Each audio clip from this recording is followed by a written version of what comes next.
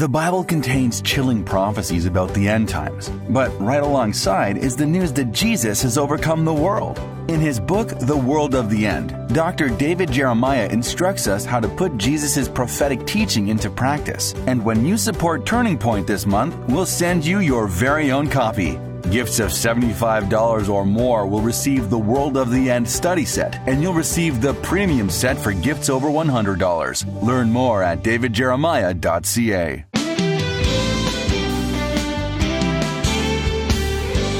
The after effects of the COVID pandemic continue to impact almost every aspect of life.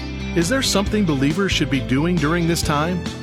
Today on Turning Point, Dr. David Jeremiah offers biblical insights and practical strategies to help you move forward with a renewed spiritual energy. Listen now as David introduces the conclusion of his message, A Biological Prophecy, Pandemic. And thank you for joining us today. We're happy to have you as we open our Bibles and talk about the things that are happening today that were predicted many years ago by prophets who were filled with the Holy Spirit and told us what was going to happen, and it's happening. Many of you know I have a son who works for the NFL Network, and when we were going through the pandemic, he told me one day that some of his buddies had called him on the phone and said, ask your dad if what's going on right now is a fulfillment of prophecy. So he did. And I ended up preaching a whole message to answer the question, and it ended up being a chapter in the book that we are going through right now. Is COVID-19 a prophetic sign? That was the deal. Is this pandemic that we just went through an act of judgment against the world like the flood was in Noah's day?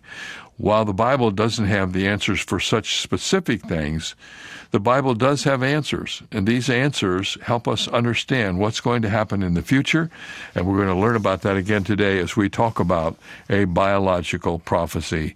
What does it mean when we see these worldwide pandemics happening, and how do they fit into the prophetic scheme of things? By the way, this is from the book, Where Do We Go From Here? And this book is our resource for the month of May. And what that means is you can send a gift of any size to this radio ministry. And when you do, if you ask for the book, we'll send it to you. That's right.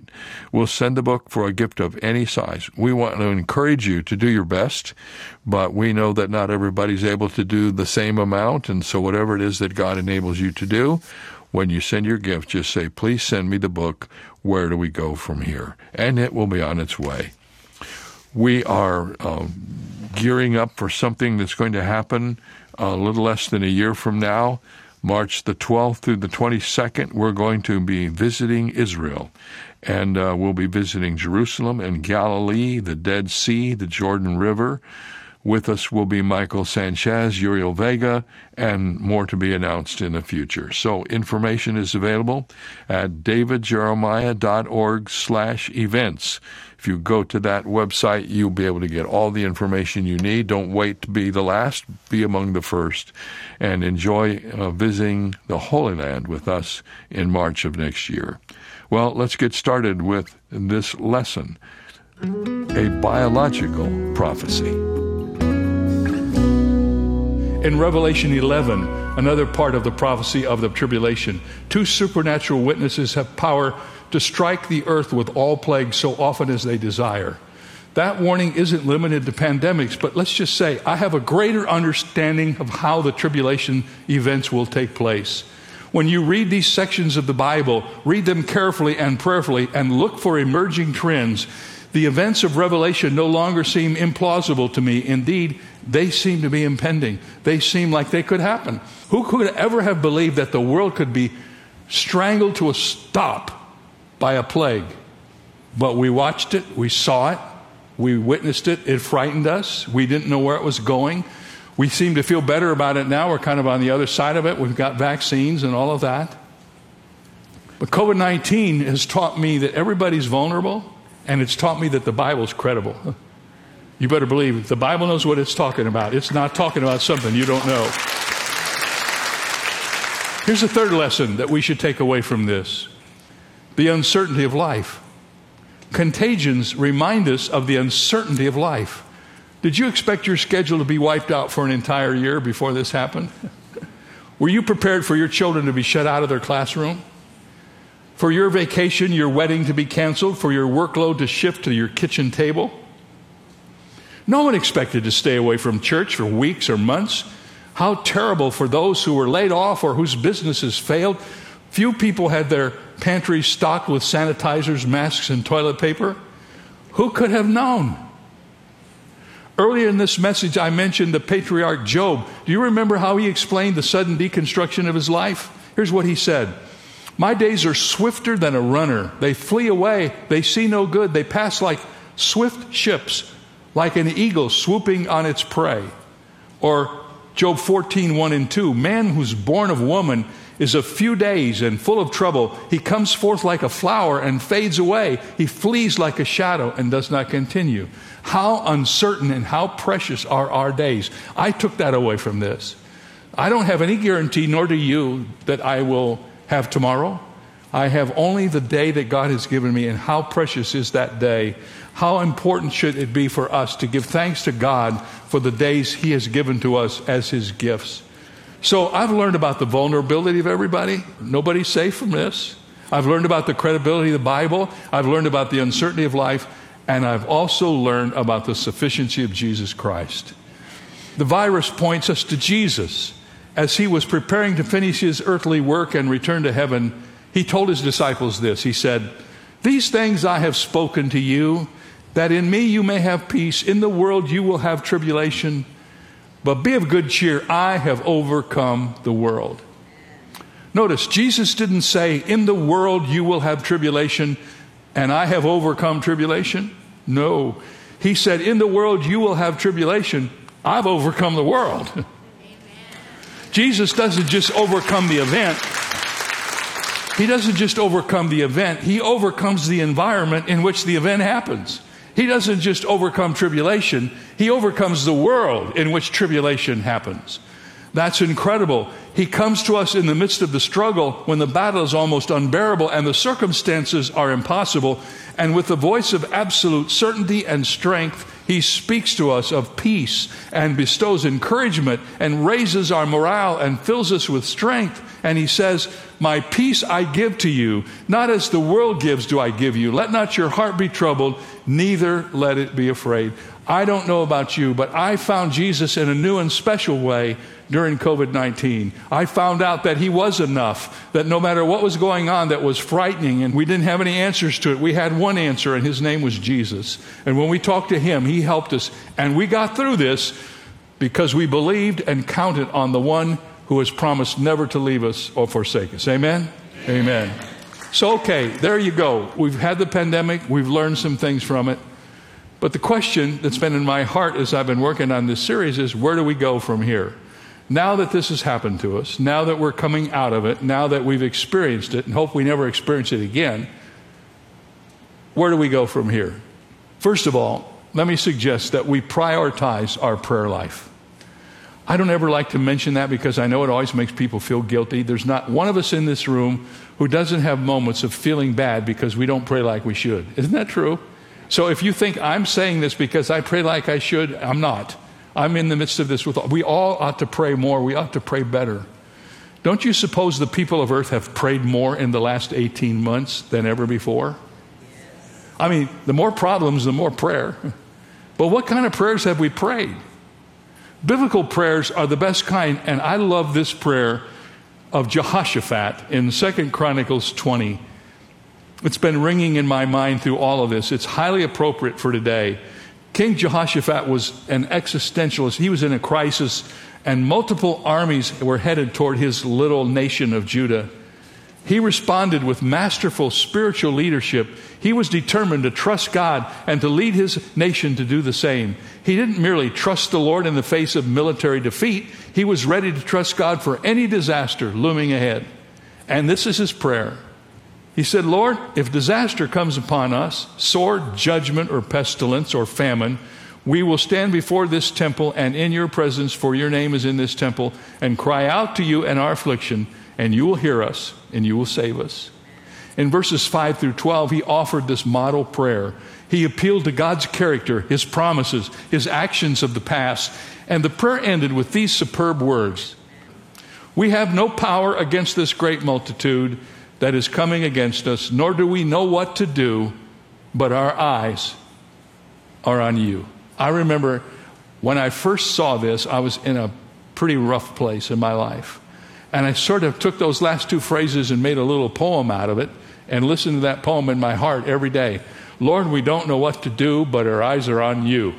That's what you do when you don't know what to do. You keep your eyes on the Lord. How many of you know He knows what to do? How many of our prayers should end with a line like this? This is the posture of the Christian. Appeal to God's character, confess your inability, and put your eyes on the Lord and trust Him. When you can't see your way through, when you don't know what's going on, when you're wondering, where's this going to take us? Is this the end of life as we know it? Is this the end of our nation as we know it? You don't know what the answers to those questions are, but one thing you know is God is in His heaven. He's occupying His throne, and He's in charge, and you can trust Him. And so you put your eyes on Him, and you put your destiny in His hand. That's one of the things we kind of learned, and we reviewed that. So where do we go from here? We prioritize our prayer life. Here's something else I've learned. We sacrificially serve other people. How many of you know the best thing you can do when you're under pressure is quit thinking about yourself and think about other people? That'll do more for you than anything you could imagine. During the early days of the pandemic, I remember hearing the stories of people for the first time in their lives being hungry. They couldn't get food. And for several weeks, we devoted the morning hours of Friday to feeding the hungry. We packed boxes with staples like toilet paper, paper towels, and soap, and then we put another box together with food. And when people drove in front of our sanctuary Friday morning, we had people out there in 6 lanes, and we popped their truck open, and we put that food in their trunk and sent them on their way. Before they left the parking lot, we added a gallon of milk and a loaf of bread. We had somebody actually bake the bread for us, and we paid for what it cost to bake it, but we had fresh bread for everybody who came through the line. And then we would pray for them as they came by. We would ask them if it was all right, can we pray with you? And we prayed for those families. By the time we were finished with this, we had touched more than 1,800 different families. We had given out 27,000 boxes of food, prayed with hundreds of families as they rolled down their windows to say thank you.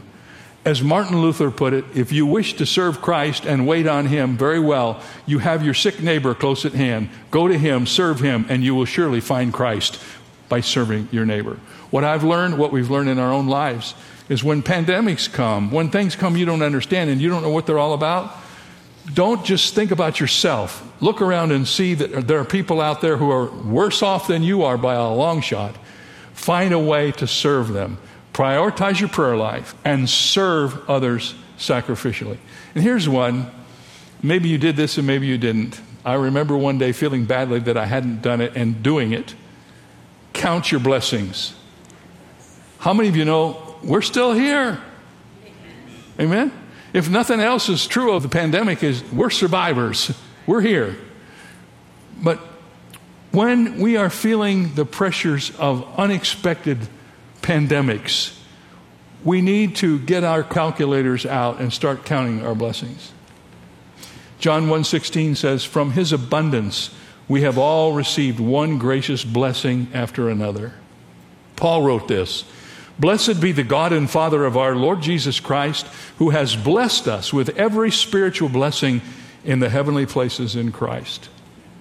Ladies and gentlemen, even with this terrible year that's behind us, everybody says, don't ever say 2020 in my presence again. I don't ever want to hear that word. We want to put that behind us. But God blessed us even during that time. I wish I could tell you all the ways God has blessed this church, all the ways He's blessed Turning Point, how He's blessed us, and He's blessed many of you as well. Have we had problems? Yes. Do some of them still exist? Yes. But oh, what happens to us when we take a moment and thank God for all the blessings that we have.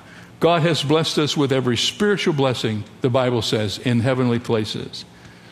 The Bible says, in everything give thanks, for this is the will of God in Christ Jesus concerning you. So prioritize your prayer life, sacrificially serve other people, count your blessings, and here's one, stay calm and carry on. Stay calm and carry on. How many of you know there are some people that just know how to do that? You know somebody. Maybe you're married to somebody like that. But oh, how wonderful it is to be in the presence of someone who's in the same mess you're in, and notice they have a sense of calmness that's obviously beyond who they are as a person. It comes from God. And when you fill yourself with gratitude for what God has done, you begin to get a kind of quiet confidence in the midst of all that's happening. I felt that often. When I would come here to preach, there wasn't anybody here. We had a camera, and it seemed so strange to me, but oftentimes I would walk in, I would sense the power of God in this place and sense that He was in charge, and I had a confidence. And then I would find out how God used the message that I preached to nobody all over the county and all over the country and other places in the world. I had that confidence, and He gave me a sense of calmness. The Bible says that God has not given us a spirit of fear, but He's given us a spirit of power and of love and of a sound mind. In other words, God created your human imagination to be a powerful force. It can create beautiful visions of a desirable future, or it can conjure up the worst case scenario. Have you ever been around anybody who always takes the worst of everything that happens? First thing you get up in the morning, they might say, well, yeah, this is going to be a bad day. It's not sunny outside. They see the dark side of everything. They never see the brightness of God's goodness. They only see the things that they don't understand, the dark things of life. Well, these dark products of the imagination can put you in the grip of fear, a place God would never have you go. And the Bible tells us we're to bring every thought into captivity unto God. That means don't let those negative thoughts control your life. When an unhealthy thought enters your head, I'm sick, all is lost, I'm going to die, this pandemic is going to be the end of my family, examine it in light of the knowledge of God. Does this thought have any basis in reality? If not, take it captive. Don't give it free run in your mind. Don't let it lead your imagination away from God's goodness into unhealthy fear. You are in charge of your mind. Someone said your mind is like an airport, and thoughts are like the airplanes flying over. You can let them land if you want to, or you can tell them to keep on going. So prioritize your prayer life. Sacrifice and serve others. Count your blessings. Stay calm and carry on, and then do the next thing. We have to keep busy with whatever God assigns us day by day. This was a lesson we learned in our family. When we were first quarantined at home, Don and I realized how easy it would be just to float along with no schedule. Get up later, don't get dressed until 10, 11 o'clock. No schedule, no plan, no objective. The thing we couldn't understand is at the end of the day, we were tireder than we'd ever been in our life. How did that work? How could you be so tired when you weren't doing anything? Well, it didn't take us very long to figure out that that wasn't how we wanted to live our lives during that time. We quickly realized that if we do that, we would be exhausted every day. You probably discovered the same thing. Living life without a plan leads to discouragement and fatigue. And many people went through that during COVID. So we learned the power of doing the next right thing. In other words, we learned to just keep doing what we were doing, the work assigned to us, the best we could. If I can't preach to everybody, I'll preach here. If I can't preach to the whole church, I'll preach to whoever can listen. The pandemic might change the type or intensity of our work, but as long as God keeps us on this earth, He's got something for us to do. I found encouragement from some words by J.R. Miller, who wrote, "We try to settle our duty in large sections. We think of years rather than moments, of life work rather than individual acts. It is hard to plan a year's duty. It is easy to plan for one short day. No shoulder can bear the burden of a year's cares, all gathered up into one big load. But the weakest shoulder can carry without weariness just what really belongs to one day." So when you're going through stress like this, and some of you are still experiencing that, just do the right thing that's next. And that's how Jesus teaches us to live. Emily Freeman has written extensively about this. In one of her books, she said, so often, right after Jesus performed a miracle, He gave the person a simple thing to do. To the leper, He said, tell no one, but go and show yourself to the priest. To the paralytic, He said, get up pick up your stretcher and go home. To Jairus and his wife, after raising their daughter from the dead, when he had their full and complete attention, and when chances were good he could get them to swear their lives away for his sake, he did not perform a lecture without dedicating their lives to him or about what grand plans he had for their girl now that she was alive. Instead, he told them, give her something to eat. After raising their daughter from the actual dead, the one thing Jesus told them in the face of their rapt attention was, go make lunch. At first glance, that seems like a waste of a captive audience. But rather than a life plan, a clear vision, or a 5-year list of goals, the leper, the paralytic, and Jairus and his wife were given clear instructions by Jesus about what to do next, and only next. What I discovered, and what I'm sure many of you discovered, was I didn't need to know how the whole day was going to work. I needed to know what I needed to do next. I needed to get up. Maybe I needed to go to the store. Go do what's next. Do the next right thing. Just keep marching to the plan and don't ask for so much information in the future. The disciples at the beginning of this message, they wanted to know how the Lord was going to resolve all the issues of the end time, and Jesus didn't tell them. He doesn't owe us that. He owes us only the fulfillment of his promise that he will lead us day by day, moment by moment. And let's take our cues from Jesus by considering what it means to do the next right thing. Emily, who wrote about this, made this discovery about Jesus and the art of doing the next right thing during her last 2 years of college. And because parking on campus was a nightmare, she'd arrive an hour early to find a space. And during her extra hour, she began listening to Elizabeth Elliot's radio program. One day, Elizabeth quoted an old poem. Though Elizabeth had updated the language slightly, it still had its rustic simplicity. That poem profoundly impacted Emily, and she tracked down the original. I'm not much into poems when I speak. I hardly ever share them. But that poem was called Do the Next Thing. It was written by Minnie Paul, who was a writer, musician, and a pastor's wife. And Elizabeth revised the poem. And this is the poem that impacted Emily, and it has touched me too. Here's what she wrote.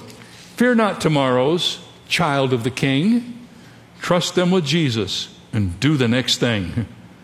Do it immediately. Do it with prayer. Do it reliantly, casting all care. Do it with reverence, tracing his hand, who placed it before you with earnest command. Stayed on omnipotence, safe neath his wing. Leave all results and do the next thing. And if I could challenge us all to do one thing, it would be that.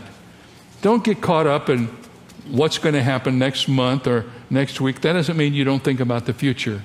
But how many of you know you can get so caught up in the understood details of the future, it paralyzes you from doing anything in the present? What I found during this time was when I would just say, okay, Lord, what do you want me to do today? What's next? I would do the next thing, and I was freed up because God always was there to show me what came after that. But if I wanted to sit down and say, okay, now by the end of this day, it never worked. Because everything was so uncertain. And how many of you know it's still pretty uncertain, isn't it? Every day is uncertain. It's not like it used to be. There's so much that we don't know and we can't control. But if I could just encourage you, prophecy always has a reminder for us. And this is the reminder. There is coming a day when all these things that Jesus predicted would happen would happen. Was the pandemic that we just went through part of it? It might have been, and it might not have been. We don't know for sure. But what we do know is it was meant to teach us some things, and we have learned those things. And let's carry those lessons over into our lives, and let's live for Jesus. Even if we don't know what's going to happen next week or tomorrow or this afternoon, let's get up and do the next thing that God has called us to do. And know in your heart that if you are obedient that way, there's no way God is not going to lead you step by step. Well, thank you so much for joining us today. Could I ask you a question? Do you receive Turning Points magazine? You can receive it in two different ways. Many receive the devotional content and have it sent to their email address, and they just open it up every day with fresh material to read and sort of a jump start for their devotional time. We'd be happy to do that. There's no cost to it. We just love to make it available to you. We have several 100,000 people who are doing that right now across the nation and around the world. And there's also a magazine that's delivered to your home every month, Turning Points Magazine and Devotional. It's a beautiful magazine filled with articles of information about the Scripture and motivating you to read the Bible. And there's a Bible reading schedule there, and there are devotionals for every day of the week, Monday through Friday, one for the weekend. All kinds of information about Turning Point. If you don't receive the magazine, ask for it, and we will make sure that it gets to your home as soon as the next issue is printed. Have a great day. We'll see you next time right here on Turning Point. The message you just heard came to you from Shadow Mountain Community Church and Dr. David Jeremiah, the senior pastor. Let us know how Turning Point is encouraging you by writing to Turning Point for God of Canada, P.O. Box 18098, RPO, Tawasin, Delta, BC, V4L2M4. Visiting our website at davidjeremiah.ca/radio or calling 800-946-4300. Ask for your copy of David's book, Where Do We Go From Here? Plus the bonus resource, Warning Signs of the End Times. They're yours for a gift of any amount. You can also view more than 1,200 of Dr. Jeremiah's sermons on any screen, anytime you like, on our Turning Point Plus streaming service for a monthly gift of any amount. Visit turningpointplus.org for details. This is David Michael Jeremiah. Join us tomorrow as we continue Where Do We Go From Here on Turning Point with Dr. David Jeremiah.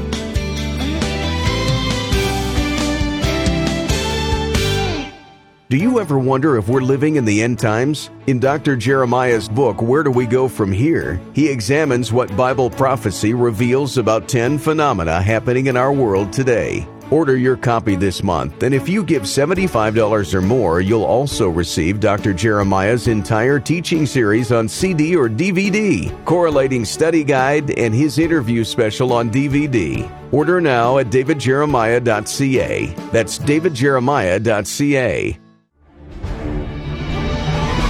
Take the young ones in your life on an unforgettable journey that will get them excited about the Word of God with the Airship Genesis Kids Study Bible. Then continue the adventure with monthly audio adventures on airshipgenesis.com. Plus, download the Airship Genesis mobile game, where kids will travel back in time to the life of Jesus. Blast off with the young one in your life at airshipgenesis.com. A man approached his pastor after a church service and said, "Pastor, you told us the Bible says not to worry. But I've been worrying for years, and I know it works." "Oh, really?" the pastor said. "How do you know worrying works?" "Because," the man boasted, "all the stuff I worry about never happens." While you get your mind around that man's reasoning, let me remind you of what the Bible says about worry. If we have concerns, Paul wrote, we should commit them to God in prayer and then enjoy the peace that comes from knowing God is in control of our lives. This is David Jeremiah, encouraging you to get on the road to new life. Discover God's answer for worry on Route 66. Route 66, driving the word home.